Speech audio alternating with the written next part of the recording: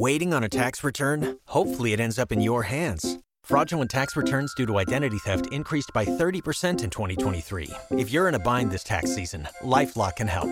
Our U.S.-based restoration specialists are experts dedicated to helping solve your identity theft issues. And all LifeLock plans are backed by the $1 Million Protection Package. So we'll reimburse you up to the limits of your plan if you lose money due to identity theft. Help protect your information this tax season with LifeLock. Save up to 25% your first year at LifeLock.com/aware. Spread the word. The JCPenney Friends and Family Sale is back. And this week, we're passing the savings on to you. Use your extra 30% off coupon to prep your home and style your family for Easter. That's extra savings on top of our great low prices. Plus, share your coupon with everyone you know and love. It's always better when we save together. JCPenney. Make everybody count. Offer valid 3/11 through 3/17. Exclusions apply. See store or jcp.com for details. So our podcast is called Right and Wrong. Are these your notes? These are your notes about what we're going to say? Anything. Nailed it. It's a short answer. So how many novels did you not finish? Oh my God, so many. It was perfect. What's she talking about? This is nonsense. Ooh, a spicy question. I love it. This is it, guys. The big secret to getting published is you have to write a good book. You heard it here first. Hello and welcome back to the 100th episode of the Right and Wrong podcast. And it's a bit different this week because it's just going to be me. For a long time, I've been meaning to do a sort of retrospective of everything that I've learned through all of the amazing people I've met and interviewed since starting the Right and Wrong podcast. And I thought, what better time than now, towards the end of the year, the 100th episode. So, across 100 episodes, there have been 65 authors, 22 agents, 7 editors. Some of those previous people are doing 2 of those things simultaneously, which is amazing. But, and then also a handful of publishing industry insiders and professionals. And I thought to myself, well, the best way of tackling this would probably be to break it into parts. So we'll start with part 1, authors. Then I'll move into part 2, which will be sort of agents and editors. And then I'll finish off with some sort of final thoughts rounding up and all the sort of industry insider professional stuff. I'll kind of wrap into those other 2 sections. And then I will add my contribution to the Desert Island Library. Right then, part 1, authors. I think the first thing that I want to mention when talking about authors, and this became very clear to me within, just a half dozen episodes interviewing authors, is that there is no one way of writing, nor is there one path into publishing. And almost every single author that I know, that I've spoken to, has had a unique experience on their journey to being published. So what is, I think, regarded as the sort of standard, the traditional route for modern publishing is a writer writes a manuscript, they submit it to agents, which is a daunting and difficult task in of itself. Then they sign with an agent, which is a monumental achievement, but by no means the finish line. Then the agent will submit their manuscript after they've worked on it, polished it up a bit, will submit their manuscripts to publishers. And some manuscripts are snapped up very quickly, others linger for a while before finding a home. But because of the very competitive nature of this industry, actually, most manuscripts will, as people say, die on submission. That seems a bit bleak. I don't want to start off being too bleak, but it might be reassuring to know that many authors land an agent sometimes with a certain manuscript, but actually end up with their first publishing deal being with a different manuscript. So, just to reiterate, you are not locked into any one story just because you got picked up your agent with one manuscript that you wrote, one novel, does not mean that necessarily has to be the novel that has to be your debut. It's all about doing more writing, putting more stuff out there into the world, increasing your chances of getting signed. For example, podcast guest turned book Bezzy, Melissa Welliver, was signed by an agent for a middle grade time travel novel. But her debut, The Undying Tower, was actually, which is a dystopian YA, because her first one died on submission. She then ended up changing agents amicably. It was actually within the same agency, but she ended up changing agents, and then they went with The Undying Tower, which was not what she'd been picked up for. It was a sort of something she had on the side, and then that ended up being her debut. So, you know, anything can happen. You are not locked into the one first script that you wrote ever. I mean, more examples of how these things are sort of so varied is I had Lizzie Chantry on the podcast. She has always done self-publishing, but also mixed in with traditional publishing, but she has no agent. So she works directly with the publisher, but in between the books that come out with the publisher, she self-publishes more things. Angela Marsons is a similar kind of thing, although she did have an agent, but it was only after she lost her agent that she ended up signing directly with the publisher for a 4-book deal, has found huge success through that deal, and now the most recent signing was a 12-book deal, which is amazing. Rosie Talbot was going to self-publish. She tried going the sort of traditional route through submitting to agents, didn't have any luck. Then through promotion on a successful Book Talk account, she was going to self-publish. At the last minute, that was then picked up by a big publisher. So, you know, it's amazing how many different things and different ways there are to publish your book, how to get into this industry. And, you know, on top of that, there's, you know, I've had a handful of authors who have changed agents. We've had people on who have published through Unbound, which is a crowd-funded publisher. People often are going from self-publishing to traditional, or some people from traditional to self-publishing or hybrid. My point here is that there is no one way into publishing, and there is no right or correct way to get into publishing. And kind of alongside that, I'm not going to go too far into this because, I mean, there's lots of different stuff you can look up about this, but that also goes the same for writing. There's no one way, correct way of writing. You know, you can write however much or little you want per day. You can write in whatever style you want. You can plan everything out. You can do everything just off the cuff. Everyone does different things. It's whatever works for you. But I don't want to dwell on that. This is going to be more sort of focused on the publishing side of stuff, the mechanics of the industry and all of that. So through all of the authors that I've had on, I do try and ask all of my guests for maybe something that they'd learned, something they wish they knew when they first got into the industry, perhaps a piece of advice that they would give either themselves when they were younger or other people who are looking to sort of follow in similar footsteps. And I've got here what I think are the top 3 pieces of advice, this sort of recurring advice that I hear when I ask authors about, you know, what they've learned through their journey.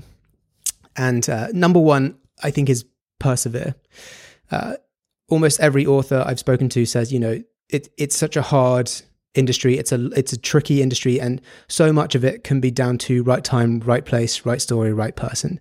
You know, I've had guests on the show who have hundreds of rejection letters and from agents. But the important thing is to remember, a rejection doesn't necessarily mean the writing or the manuscript is bad. Sometimes it's just not the right fit. The number of no's doesn't matter. All that matters is a single yes, you know.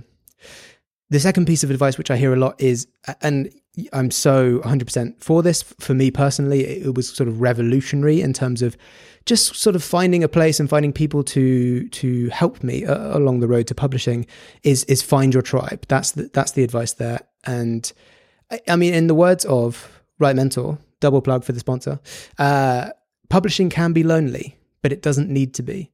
And there are plenty of reasons to find like-minded people and be part of a community, but especially in writing, because it is in many ways such a solitary craft.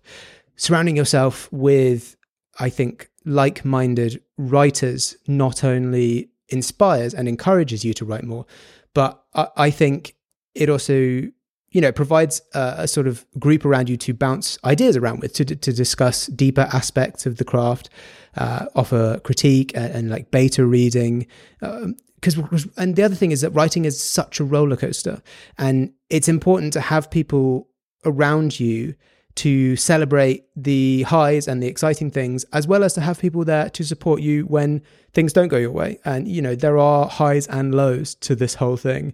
And it's great to have family and friends who are always going to support you no matter what. And this is something that I've found especially is, if you do kind of get into the writing community and you understand how the various cogs and different things work, it's quite hard sometimes to talk to your friends or your family who don't really understand that. And as much as you try and explain it to them, it's a sort of thing like you have to kind of you have to sort of try it for yourself to really understand it. So find your tribe, I think, is such great advice for anyone interested in sort of taking their writing and becoming part of the community. And then the third piece of advice, which I hear a lot, is, and this is perhaps a slightly more esoteric bit of advice than the other two, but it's write about the thing that you are passionate about. So I say this is more esoteric. I think this will have a different meaning for everyone, but it's too recurring to be a coincidence that so many authors that I've spoken to have found their big break when they stop writing what they think people want to read and what they think agents or publishers want to publish, and they start writing the thing that they love, the thing that they're really passionate about. Because I genuinely believe that if you're writing about something that you are sort of obsessed with and just like so fascinated by, that fascination, that passion comes through onto the page, and it'll be, when someone's reading it, they'll feel that energy coming through. And at that point, I think that rounds up authors. And I think that we'll come back to it at the end with sort of conclusions and stuff, but I want to move on to agents and editors at this point. And the first thing that I want to talk about is the individuality of agents, specifically. The first agent that I ever had a proper conversation with, who is actually no longer an agent, was Felicity True, who I bumped into as I stepped out of a Scooby event one time to get some fresh air, and she was then kind enough to be the first agent to come on the podcast and give us a little glimpse into what it's like to be a literary agent. Because and I'm very guilty of this. When I first started, trying to figure out how to get into the industry, like what the steps were, I had a manuscript, but I'd not really done any research on publishing. It's very easy to go online and to see all of these agents listed on their various agency websites, and they're sort of broken down into genres and age groups that they represent. But you don't really see them as anything more than the agent that represents that block of things. Like at least for me, it was hard to see them in a sort of strange way as individuals, as sort of like individual human beings. And I think that's so important, especially having now met a lot of agents and seeing, how the differences in the way that they approach writing and books and literature, and the relationship between an author and an agent often transcends, I think, what a traditional formal business relationship usually is, especially now that agents are so sort of inherently editorial with their clients. If an author is pouring their emotions onto the page, there's a great vulnerability in showing that to someone. And there has to be, I think, such trust between them and their agent to be able to show them the writing in what is probably, one of the most raw form that anyone's going to see it in. Because the agent, for the most part, will be one of the first people to see any writing, whether that person, this is their debut novel, or if it's their like fifth or sixth book. It's still going to be it's still going to be a very vulnerable thing to show them that document. And speaking to some authors, the imposter syndrome, which is very common amongst authors, often doesn't go away. It doesn't matter how many books you put out into the world. Like sometimes you can be as anxious about your second book as you can about your 20th book. But you've worked hard for what you have. Your money, your assets, your 401k, and home. Isn't it all worth protecting? Nearly 1 in 4 consumers have been a victim of identity theft. LifeLock Ultimate Plus helps protect your finances with up to $3 million in reimbursement. LifeLock alerts you to identity threats you might miss. And if your identity is stolen, your dedicated US-based restoration specialist will work to fix it. Let LifeLock help protect what you've worked so hard for. Save 25% off your first year on LifeLock Ultimate Plus at LifeLock.com/aware. Terms apply. But further to, getting back into agents, further to this, from a mechanical point of view, I always ask every agent how they tackle submissions. Because although for the most part, the agencies work, and there are exceptions here, there is a sort of standardized submission package. And that will usually be the first 3 chapters or 10,000 words, a synopsis and a cover letter. The way that some agents approach that to other agents can vary so wildly. As a quick example, there are agents who will look for a strong cover letter and then go directly to the synopsis before they go back into the manuscript.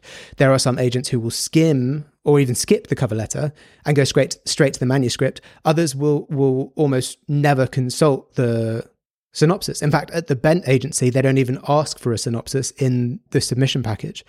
So you can see, just based off that alone, that the agents on an individual level are going to be looking for different things. They're going to be approaching whether they sign a submission off different things. Of course, if the writing grabs them, that will always be the most important part. The manuscript will always be the most important part of a submission, and almost every agent will read the manuscript regardless of the quality of the cover letter or the synopsis. But if you want to give yourself the best possible chances of piquing an agent's interest, you need to do your research on them. And, I imagine every agent receives their fair share of generic sort of carpet-bombed emails, manuscripts for genres or ages that they don't represent. Or I think the one that's actually much more overlooked is manuscripts that would directly compete with one of their other authors. Because an agent can't be representing 2 authors who are writing novels that would compete with each other for the same space, on a bookshelf or something like that, because they have to support their authors, and it wouldn't be supportive if they had to, if they were essentially pitting their authors against each other. When it comes to advice and the sort of top pieces of advice that agents give on the podcast, I mean, there's some reiteration of the things that the authors have talked about. There's, finding your tribe, persevering. That's often comes up. But there's one big one that a lot of agents will talk about, and this is a far more, I would say, business sort of orientated look at how, advice for authors, and that is to read your genre. So agents will often talk about this because when they read your submission, they will probably already be thinking about how to pitch it to a publisher.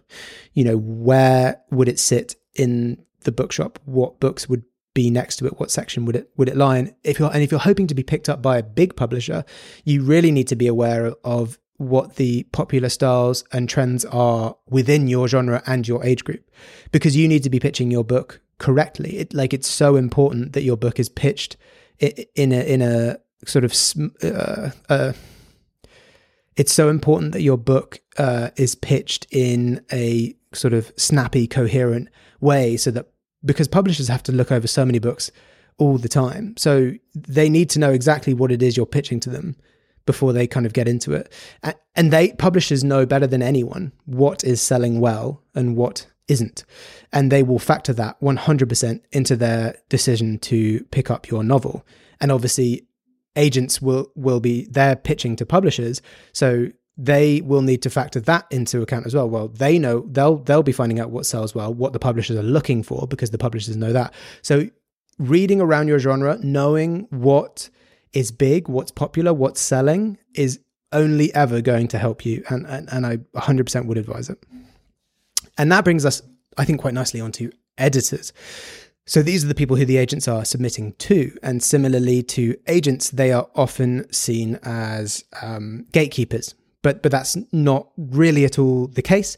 Having spoken to 7 editors on the podcast and a handful more outside of the podcast, they will in many ways, they actually have more sort of criteria weighing them down than agents do when it comes to making decisions, because whilst the agent is bound by their own list and the agency, the editors are bound by the entirety of the publisher. So the bigger the publisher, the more sort of restrictions and red tape they need to sort of skirt around. And most big publishers will choose novels through committee. So, for example, an agent pitches a book to an editor, and then let's say the editor loves that pitch and they think it's a great book. Now they have to create their own pitch to present to the team at the publisher, which will include all sorts of different divisions, including like production, marketing is a very big one in terms of these committee decisions. And the editor at that point has to convince all of them that this book is going to be a success. And it's heartbreaking, really, is that sometimes a book will be rejected because of something like there's like a clash with marketing, or it could be something as simple as just a scheduling issue. That publisher might already have a couple of books in that same genre coming out over the next few years, and they just don't really have the window to release that. And it's not because the book is bad. It's not because they don't like the author or anything like that. It's just a timing issue, and that really is sad. But on the bright side, sometimes these books, sometimes books are out on submission and then they only get picked up 10 years later. So you never know. You never say never, but like, again, it goes back to that earlier point I made. So much of this industry is just time, place, right book, right person. You can't really get around it. And I think before I go on forever, I think we should head towards my conclusions at this point, and my final thoughts on everything that I've learned about writing and publishing through this podcast, in so much as a 30-minute episode can contain. And overall, I think something to take away from writing as a whole, and this kind of, I think, goes for no matter what stage you're at, writing is a marathon and not a sprint. This is an industry where it takes years to become an overnight success. Whether you choose to focus on redrafting one book for years or writing as many books as you can in that same time, it's a labor of love, and you just kind of have to keep going. So much of signing with an agent, and even more so a publisher, is the right book at the right time. A rejection, no matter how far up the chain, doesn't mean that your writing is bad or the story doesn't work. Agents are receiving hundreds of manuscripts every week. It's an incredibly competitive industry. They can't accept every manuscript. And this is the same for publishers. But these rejections, for the most part, will simply be because it's not a good fit, or there's a clash with something that's already on the list or on the schedule. If you love writing and you are serious about it, then you have to persevere. Brandon Sanderson, who has multiple international best-selling books, one of the most prolific fantasy authors currently writing, wrote 12 novels before he was published. And he recently became the most backed person on Kickstarter of all time for a new set of books that he was releasing. So, as I say, that's more than 1 year to become an overnight success. He 12 novels, and his novels are not short. So you really do just have to keep going at this. And if if you keep at it, it's like any craft or skill as well. The more you write, the more you practice, the better you'll get. You have to hang in there, and eventually you will, if you persevere, you will break through and you will get there. But the most important thing, I think, is hang in there and remember why you started writing in the first place. Because it was fun, because you love it, because you love reading, because you love stories. You can write however you want, as much or as little as you want, for whatever reason. The only rule that I think you should really make sure you are following is that you enjoy it. You must enjoy your writing, because otherwise it's going to be a very long and painful road for you. Okay, to stop me talking forever, I think we need to bring it onto the desert island question now, which many people have asked me in the sort of post-interview chats that I have, and I'll usually give a completely different answer. But it's interesting, funnily having this question directed on myself. So as always, the question is, if I was stranded on a desert island with a single book, which book would I take? And I'm suddenly slightly racked with sympathy and a tiny bit of guilt, because this really is a mean question, isn't it? Especially I get why the agents and editors really struggle over this, because they live and breathe all these different books, this huge range of things that they're looking to really feel across the different genres and things. But of course, I've thought about this a lot over the course of 2 years or whatever it's been since I've started this podcast. I've had lots of time to ponder this, and although I'm sure if I was asked perhaps in a week's time, I might try and change my answer, I'll have to stick to one here. I would have to take something funny, something that makes me smile, but at the same time, something that I can really connect with, something I can relate to keep me honest and human, I guess. So originally I thought maybe one of my father's favorite books, which is the Hitchhiker's Guide to the Galaxy, which I do absolutely adore. But I think in the end, it would be a narrow second to Terry Pratchett's Small Gods, a book that somehow manages to blend ridiculous, absurd nonsense with these very deeply relatable ideas of what it means to be yourself and to exist in a world kind of full of other people trying to impose their own ideas upon you. I've always adored Terry Pratchett and the way he sort of blends philosophy and absurdity. It never fails to amaze me and sort of touch me in a way that few authors I think can. So that's it. Thank you so much for tuning in, even without a guest, and putting up with me for however long this has been. I started this podcast because I was confused about everything when I first tried to get my foot into publishing, and I hope that throughout 100 episodes, it's been a useful tool for many aspiring authors and publishing hopefuls and anyone interested in books and the people involved in their creation. I never really ask this, although the internet tells me I should all the time, always. But please do, if you are enjoying the podcast, if you do think it's good, please do like, follow, subscribe, share, whatever the button is on your chosen platform. I'd love for the show to one day be self-sustaining, so I am hoping to at some point achieve that goal.